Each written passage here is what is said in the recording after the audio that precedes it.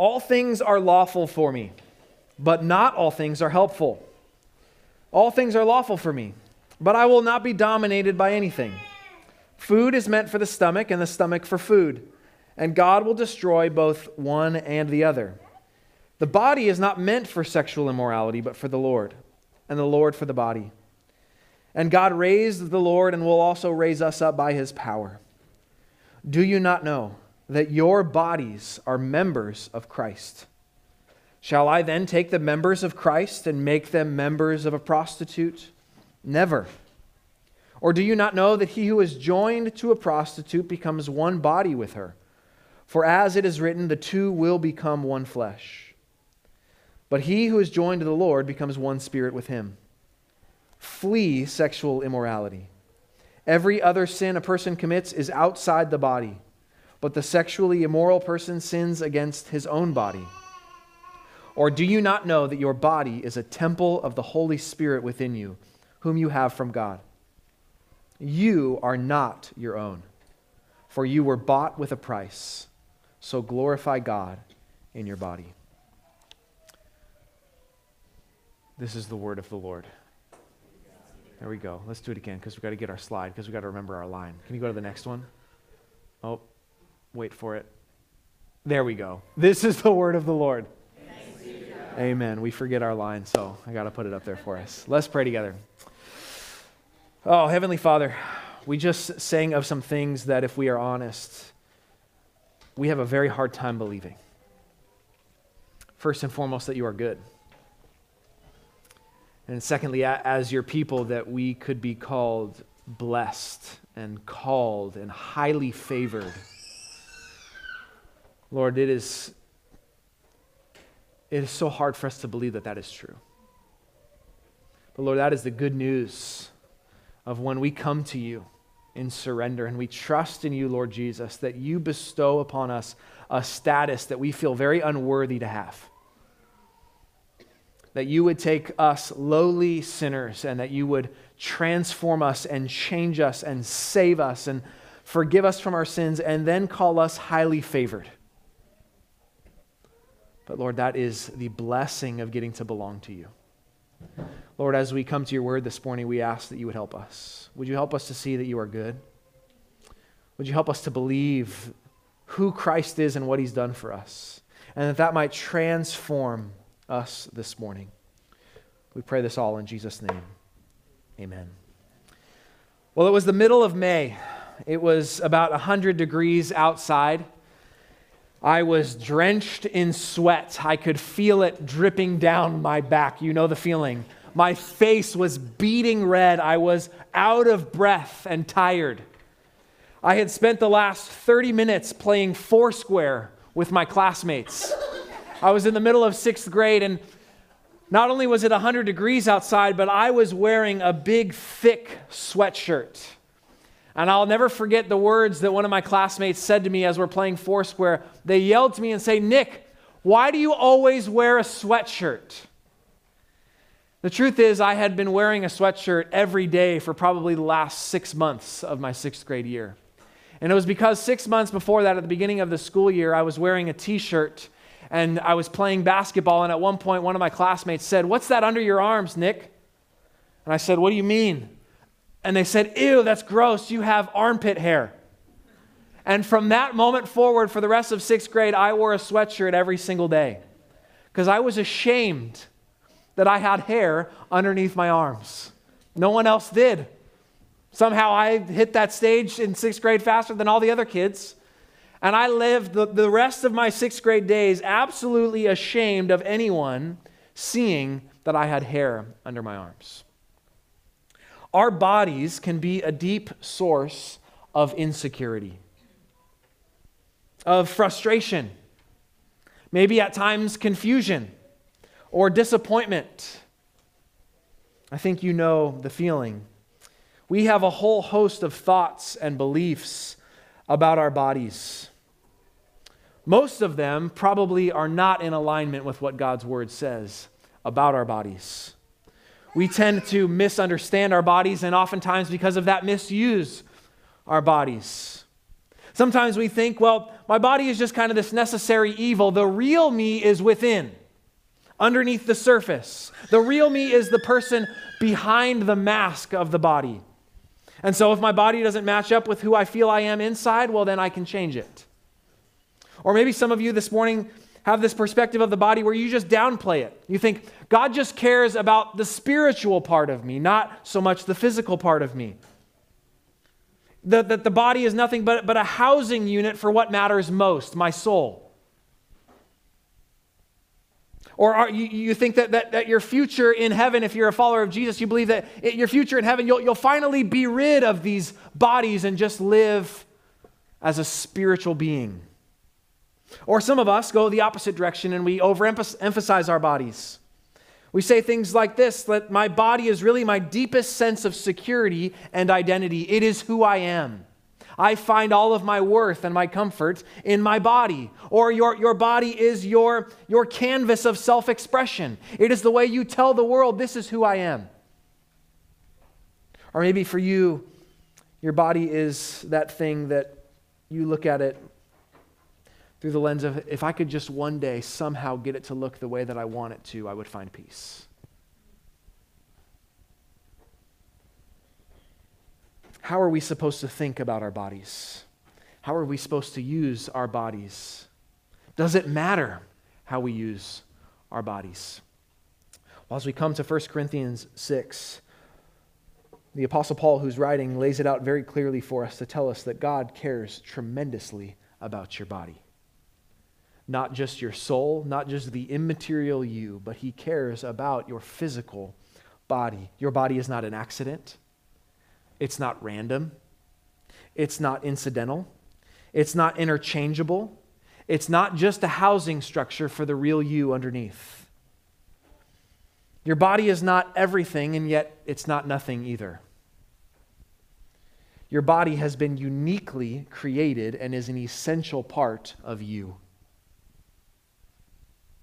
So much so that God calls us to glorify him with our bodies.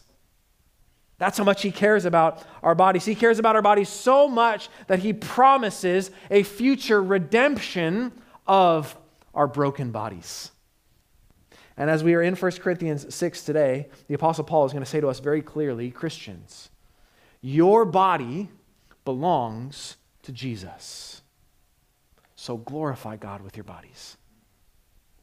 Let's look at this together. In 1 Corinthians 6, verse 12, he begins by telling us how we are to glorify God in how we view our bodies. Glorify. He begins in quotes where it says, all things are for me. And it becomes a repeated phrase.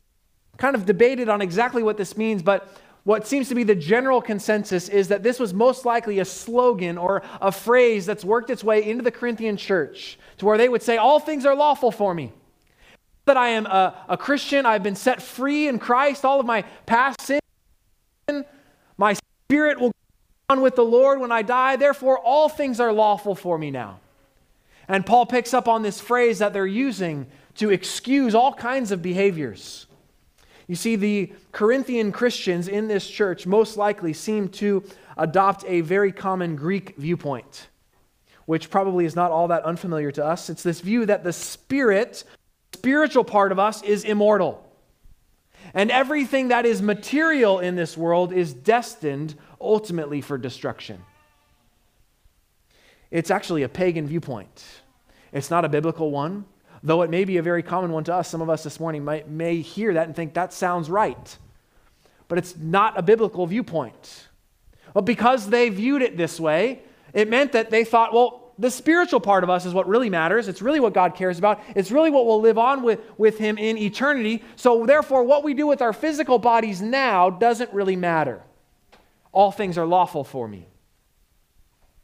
Again, it's a pagan viewpoint. It's not a viewpoint from the Scriptures. In fact, even as we trace church history, we find one of the oldest creeds called the Apostles' Creed. Not actually written by the apostles, but considered to be in alignment with the apostles. We can find an abbreviated version of this creed all the way back to the 2nd century. This is a creed that the church has used for centuries upon centuries to say, this is what we believe the Bible teaches. And very clearly in that creed it says, we believe in the resurrection of the body. Not just simply the immaterial soul, but the body. But because they believed that God was really only concerned with spiritual things, they thought, well, we can use these temporary bodies however we'd like. Which led some of them, many of them, to indulge in sexual immorality, to essentially say, it doesn't matter who I sleep with. God doesn't care about those things. And we talked a couple weeks ago about this phrase, sexual immorality, which all throughout the scriptures is basically a catch-all phrase to describe any sexual activity outside of God's ordained means, which is a covenant marriage between a husband and a wife. Every ounce of sexual activity outside of that space, the Bible calls sexual immorality. And so these Corinthian Christians were saying, God just cares about my spirit, therefore I can do whatever I want. God doesn't care who I sleep with. He doesn't care how I use my body sexually. And in fact, we even see one of their lines of thinking here in verse 13. Food is meant for the stomach, and the stomach for food. Hunger is just a bodily appetite. Therefore, we need to feed the bodily appetite. This church was saying sex is very much the same. All bodily appetites are just the same. Sex is just a craving of the body. Therefore, we must feed it.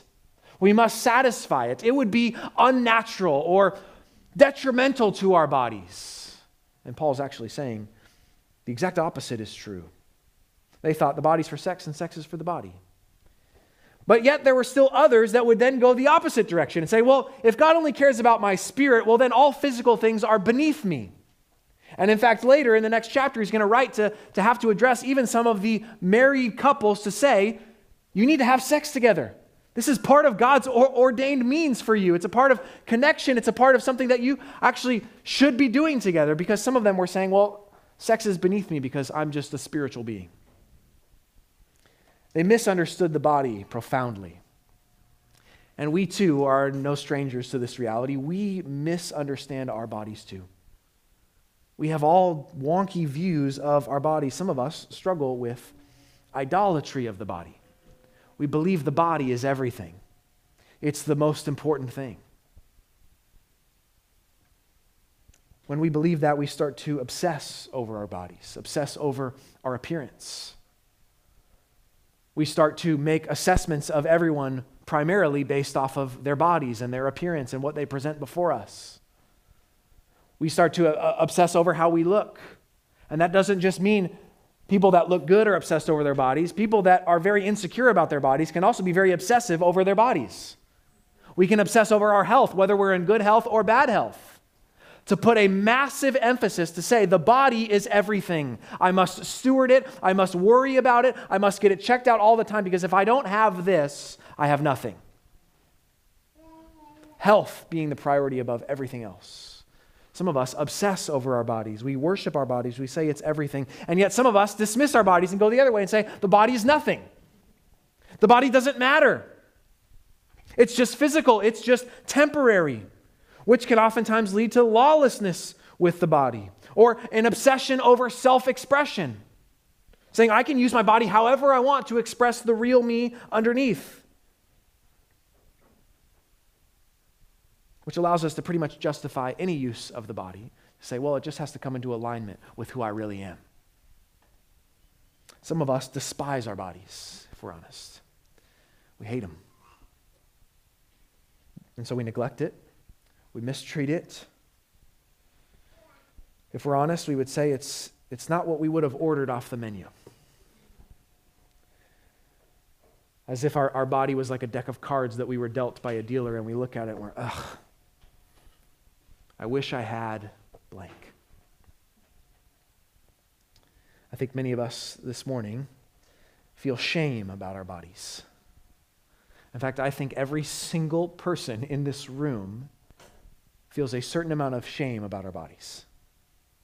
All of us. I shared with you one I experienced in 6th grade. I still experience that. You experience that. Some of us feel very ashamed about the way our body looks, certain parts of it. Some of us feel ashamed about our face, our height, our hair, our skin color.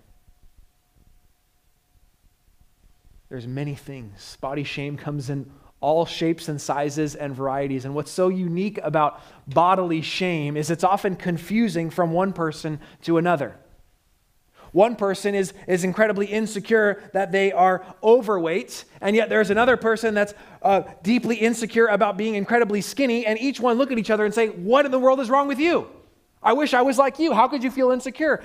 And this is the sneaky evil of shame. It comes in all shapes and sizes. We could find the most fit person in the entire world, and I guarantee you there's something about their body they're embarrassed of. That's not good enough.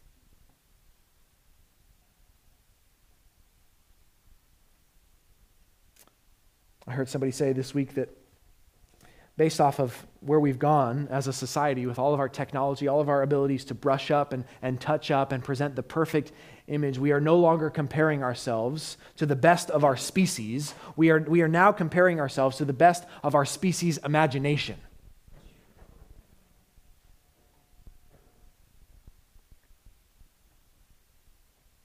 All this to say, we do not rightly understand our bodies. But God wants us to. He wants us to rightly view our bodies. And so what does the Bible say about our bodies? If we could kind of sum it up, it would be this, is that the Bible gives our bodies incredible dignity and significance.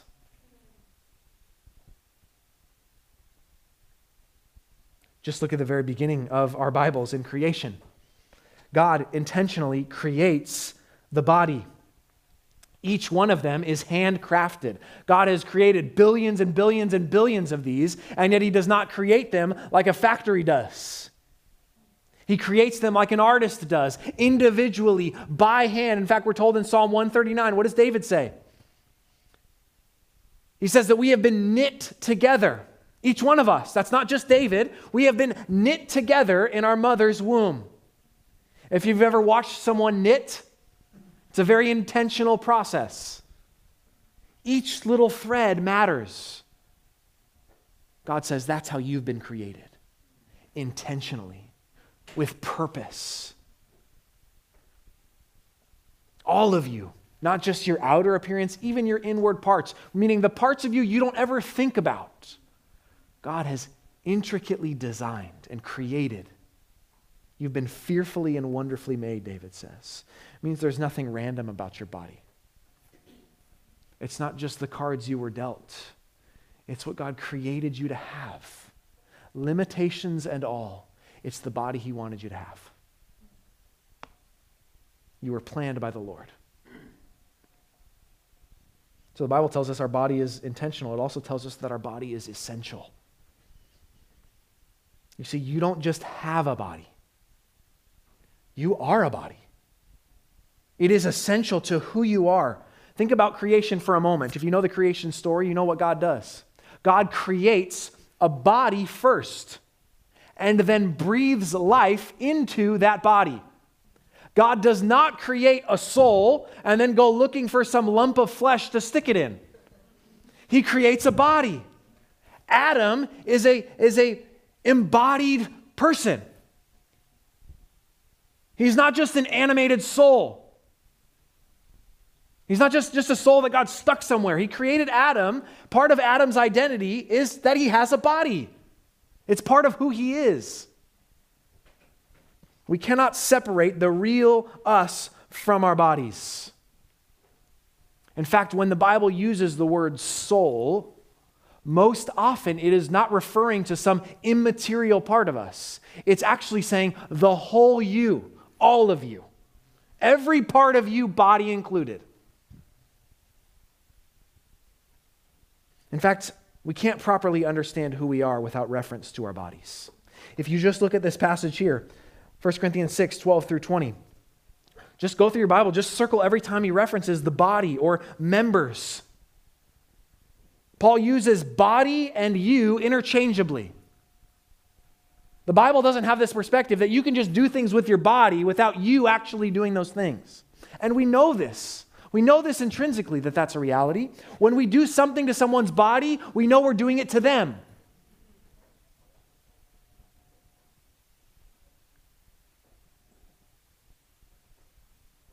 Our body is essential to who we are. And so your body is you, and yet it's not all of you. Right? Because the Lord tells us in 1 Samuel 16, he says, man looks at the outward appearance, the Lord looks at the heart. Meaning there's ways in which God looks at you that isn't just entirely represented by your body. And so your body is essential to who you are, and yet it's not everything about who you are.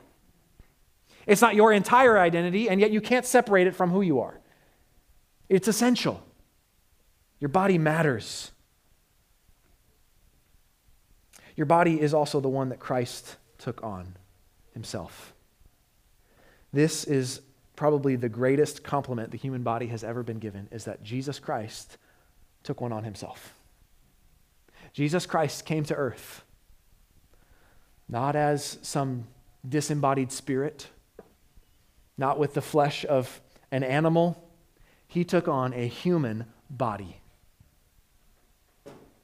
You want to know what gives dignity to the human body is that Jesus Christ, the almighty, eternal God, has one. And it looks like ours.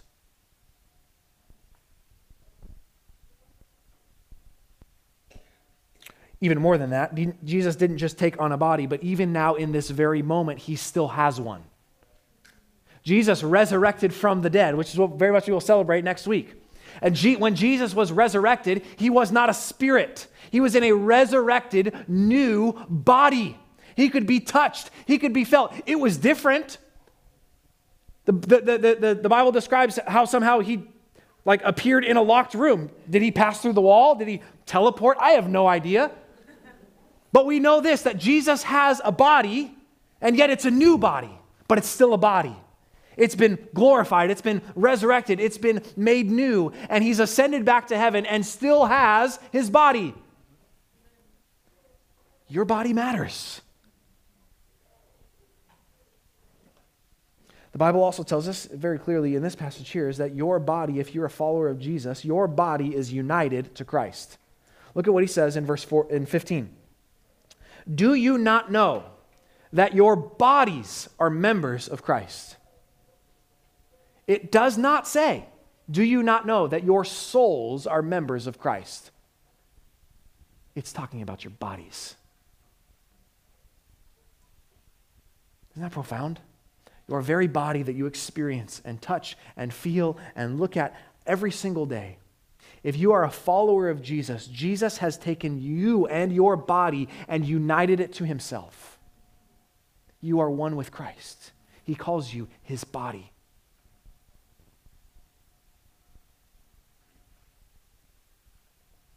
We also see this too from the scriptures, is that your body will be resurrected. This is such good news. We're going to get to more of this later in the book of 1 Corinthians and 1 Corinthians 15, which talks about our resurrection bodies. But we're told in Romans chapter 8 that we await something very profound. You have Romans 8 for us on the screen? There it is. Talks about how the creation has been groaning to be redeemed. It says, but not only creation, but we ourselves who have the first fruits of the Spirit, we groan inwardly as we wait eagerly for adoption as sons, the redemption of our bodies. Part of the gospel message.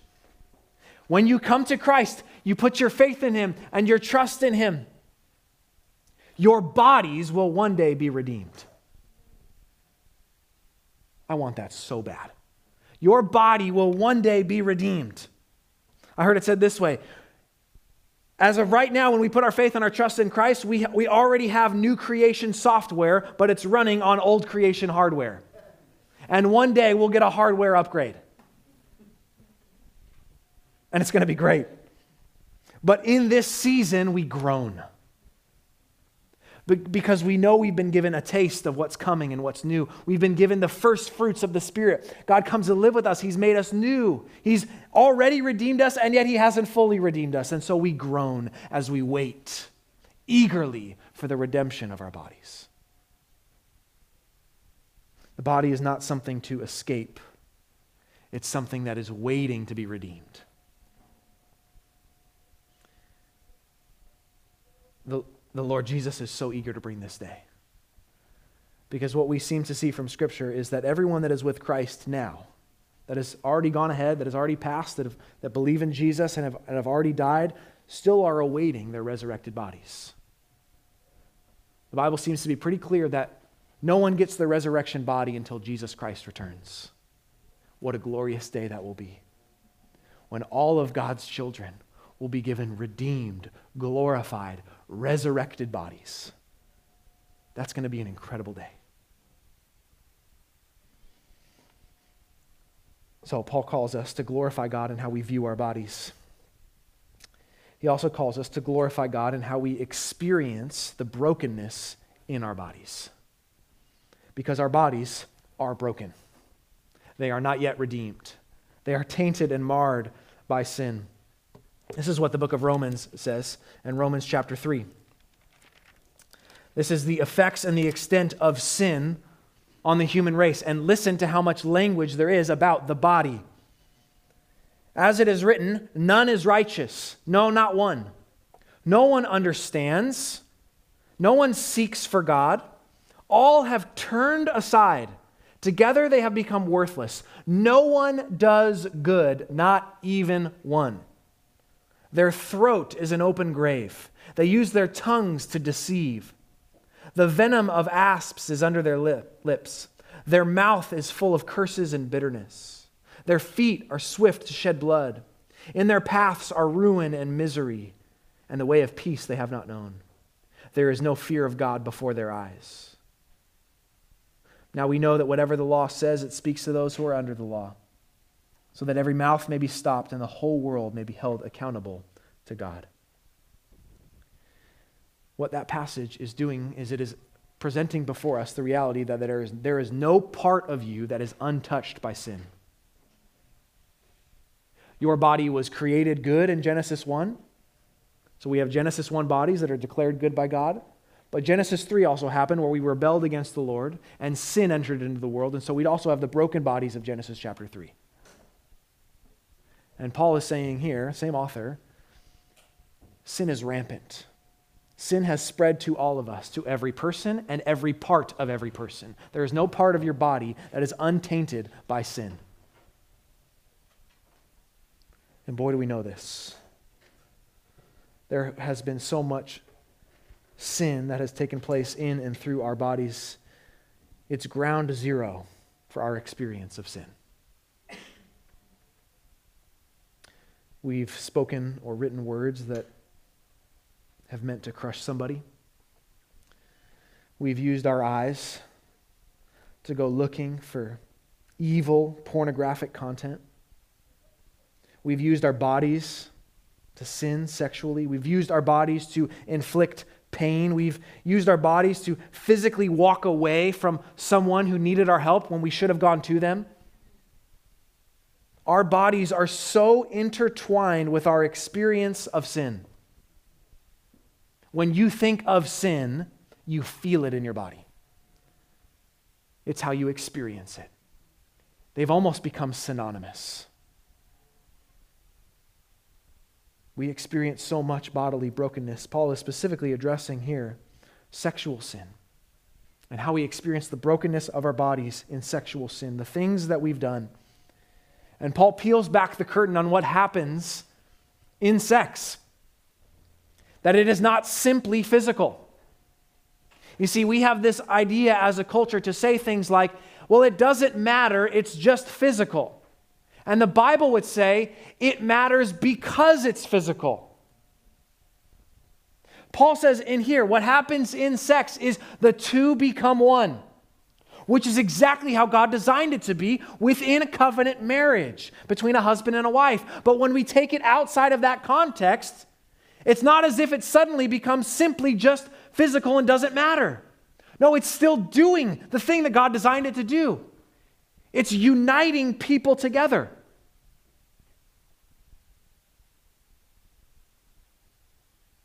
Which means we can't check Christ at the door when we enter the bedroom. It's not as if we could simply say to Jesus, you stay here. I'm going to go look at a few things. I'm going to go use my body in the way I want to use it. I'll come back to you later. Your bodies are members of Christ.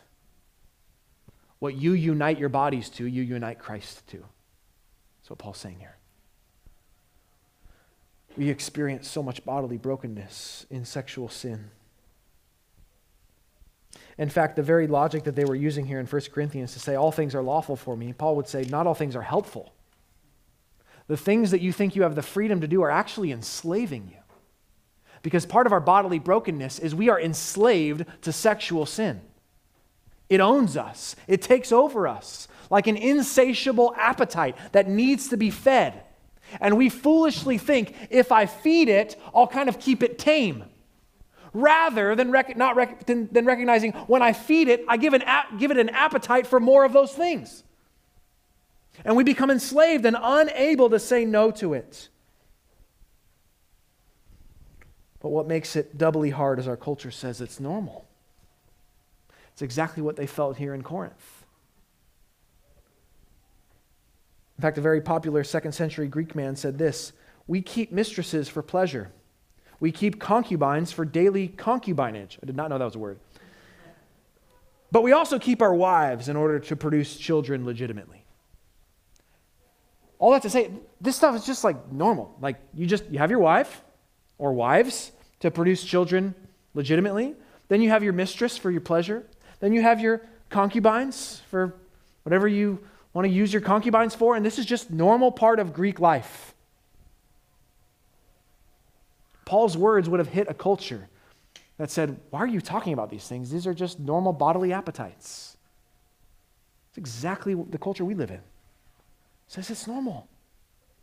In fact, if you don't satisfy these desires, you're harming yourself. It's so normal, if we're honest. If we use the Bible's definitions of adultery and sexual immorality, every one of us in this room has had dozens, if not hundreds, of partners. Because Jesus says if you look at someone lustfully, you're guilty of adultery. And that fills the sheet with names, does it not?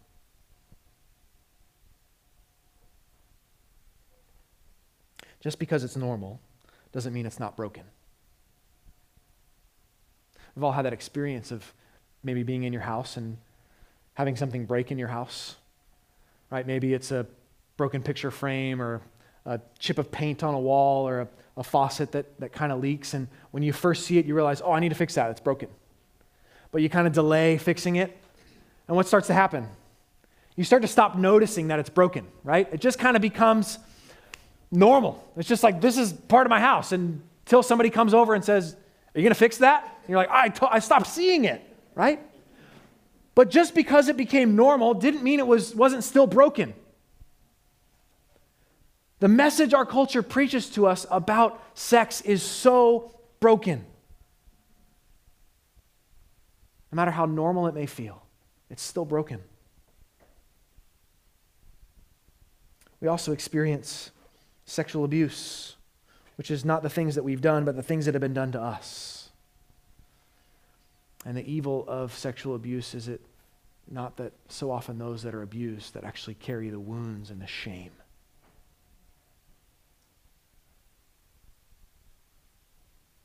There's many that also experience a sense of bodily dysphoria, which is deeply painful to feel like, in some way, very uncomfortable in the body that you have. You might have conversations about how one should view their bodies, but you cannot deny those that are experiencing that are experiencing deep pain.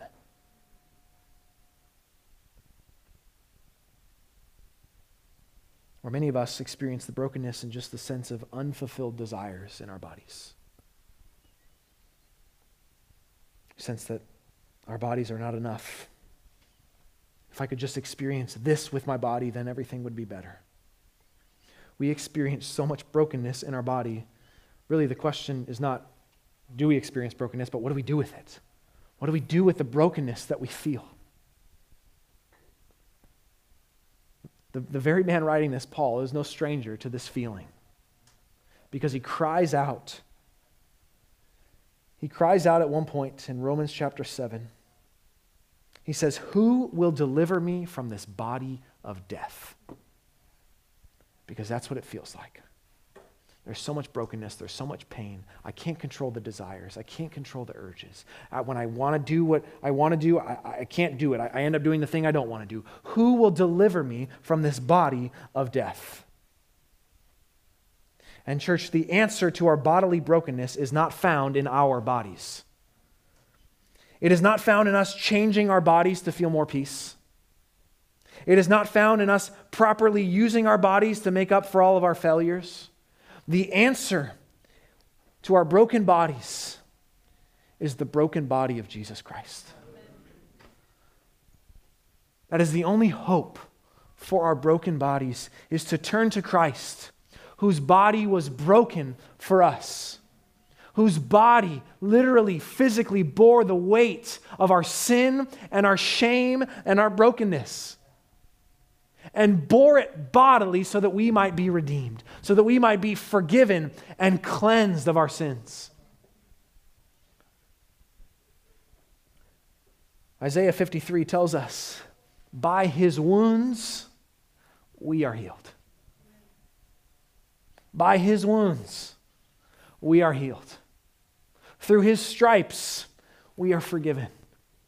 Jesus Christ needed to bodily, physically go to the cross for us in our place. He needed to bear the weight of God, the wrath of God for our sins on his body on a tree. We needed that. Jesus knew bodily pain. He knew bodily sorrow. He knew bodily weakness far more than any of us ever will. Jesus too knew the feeling of shame. Jesus intimately knew what it felt like for people to not want to look at him. That same chapter, Isaiah 53, tells us that there was nothing desirable about him. He was a man from whom others would hide their faces. So he seems to be telling us that in everyday life, Jesus is visually not something special to look at. But in his suffering, he is actually something to look away from. Jesus' suffering was so shameful that people hid their faces from him. Jesus knows shame. Jesus knows what that feels like. But Psalm 34 tells us something so beautiful. It says, those who look on him are radiant. So if you experience shame in your bodies, this morning there's an invitation to look on the broken body of Jesus in your place, bearing the weight of your sin and your shame. And the Bible promises those who look on him are radiant, shining, full of glory, will not be put to shame. Church, Christian, if you look to Christ this morning, you are radiant. No matter how you feel about your bodies, you are radiant. We could even say this, Jesus experienced some kind of bodily dysphoria.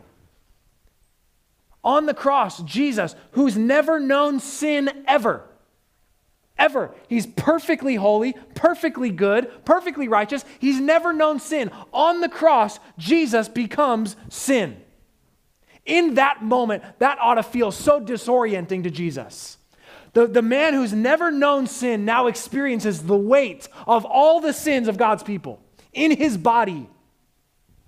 You think that felt natural to him? Man, that ought to felt like, this body is not mine. What is going on? And yet he does that for us. And if you come to Christ, if you trust in him, if you believe in him, the Bible gives you this promise that your bodies will no longer be identified by what you do with them, but by what Christ has done for you. Your body will no longer be identified by what others have done to your bodies, but what Jesus has done for your body.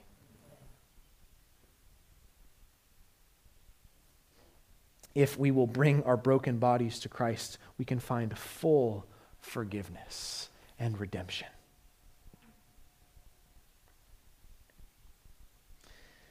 So we must also glorify God in how we use our bodies. What's astonishing is, I feel like there's this question that rises up of how could our bodies possibly be used to glorify God? The same bodies that at many times in our life have been used as instruments of death and destruction and pain and sorrow and sin. How could these bodies ever be used to glorify a perfect and holy God?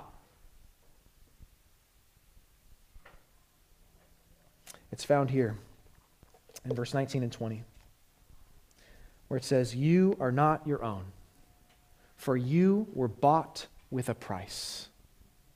So glorify God in your body." The only way that our bodies can be used to glorify God is if they have been purchased by Christ's broken body. And God said that's exactly what he did for his people. He purchased your body. Which means a few things. It means, first and foremost, your body is not yours. Now, in every other context, that's really bad news. If someone came to you and said that someone purchased your body, that's about as bad as it gets. To not have agency or control or authority over your own body. That's really bad news. In this context, it's the best of news. We carry so much pride about our bodies. We think that they are ours. They are our choices. But when we read the Bible, that's not the case. If you belong to Christ, Christ has purchased your body, which means he can tell you what to do with your body. And it's always for our good. Paul says in here, your body is for the Lord. It's his. Your body's not yours. This also means this, is that it means that you are dearly loved by this Jesus. That Christ would purchase your body means that he loves you. It means that your body is acceptable to Christ. He approves of you and your body. Even if late at night you think to yourself, nobody wants this. If your body belongs to Jesus, then he's the only one that needs to approve of your body. The only one. He wanted it. He wanted to purchase the redemption of your body. There's a power in that, in being accepted. And knowing that if Christ accepts me, if Christ is approving of me and my body, no matter how disgraceful I feel about it, no matter how shameful I feel about how I used it, how it looks, Jesus Christ, the Almighty God, approves and accepts me and my body. That's freeing. It also means this, that if Christ has purchased our bodies, we now have power to glorify God with our bodies. Some of us this morning have been walking in sexual immorality. We've been presenting our bodies to be used as instruments of unrighteousness. But if you turn this morning and come to Christ, you find full and free forgiveness and now power to glorify him with your body. Or we are told in Romans 6, present your members, the members of your body, present them to the Lord as instruments for righteousness. That's so beautiful to say, Lord, I give you my hands. Would you use these to tenderly love others and care for them? Would you use these hands for your glory? Would you use these feet in the places that I go and where I run to and what I run away from? Would you use it for your glory? Would you use my mouth, Lord, which has been used to spread such destruction and pain? Lord, it's yours. You've purchased it. I present it to you. Would you use it as an instrument for righteousness? God has the power to do that through you. He has the power to change the story about our bodies. It also means this. It means that your body is destined for resurrection because it belongs to Christ. Whatever has happened to Christ's body is coming for your body if you believe in him.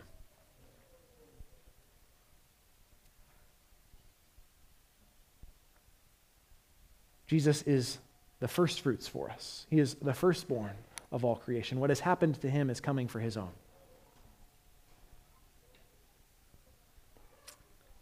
For as much as our bodies have been associated with sin and pain in this life, in the new heavens and in the new earth, our physicality will become synonymous with joyful worship.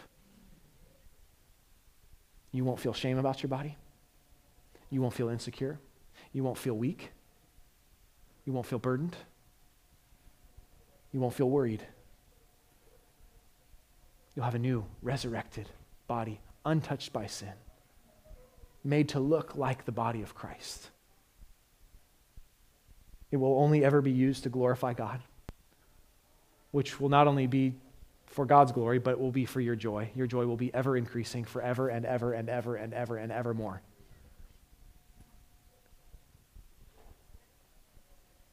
Hear the word that Christ speaks to us, to not just our souls, but our bodies, when he says, I am making all things new.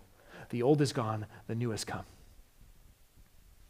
Our lowly, yet significant bodies can now glorify the Lord. So Paul says to us, you belong to Jesus. Do you actually believe that? Do you actually believe that? We'll close with this. There's a story I came across the last couple months about a small town in the UK, a small town in the Welsh mountains. It's a small coal mining town, a really impoverished community, but this community had a soccer team. In fact, they've had a soccer team. They have one of the oldest soccer teams in all of the world. And for years upon years, this soccer team has honestly just been getting worse and worse and worse, falling into further obscurity.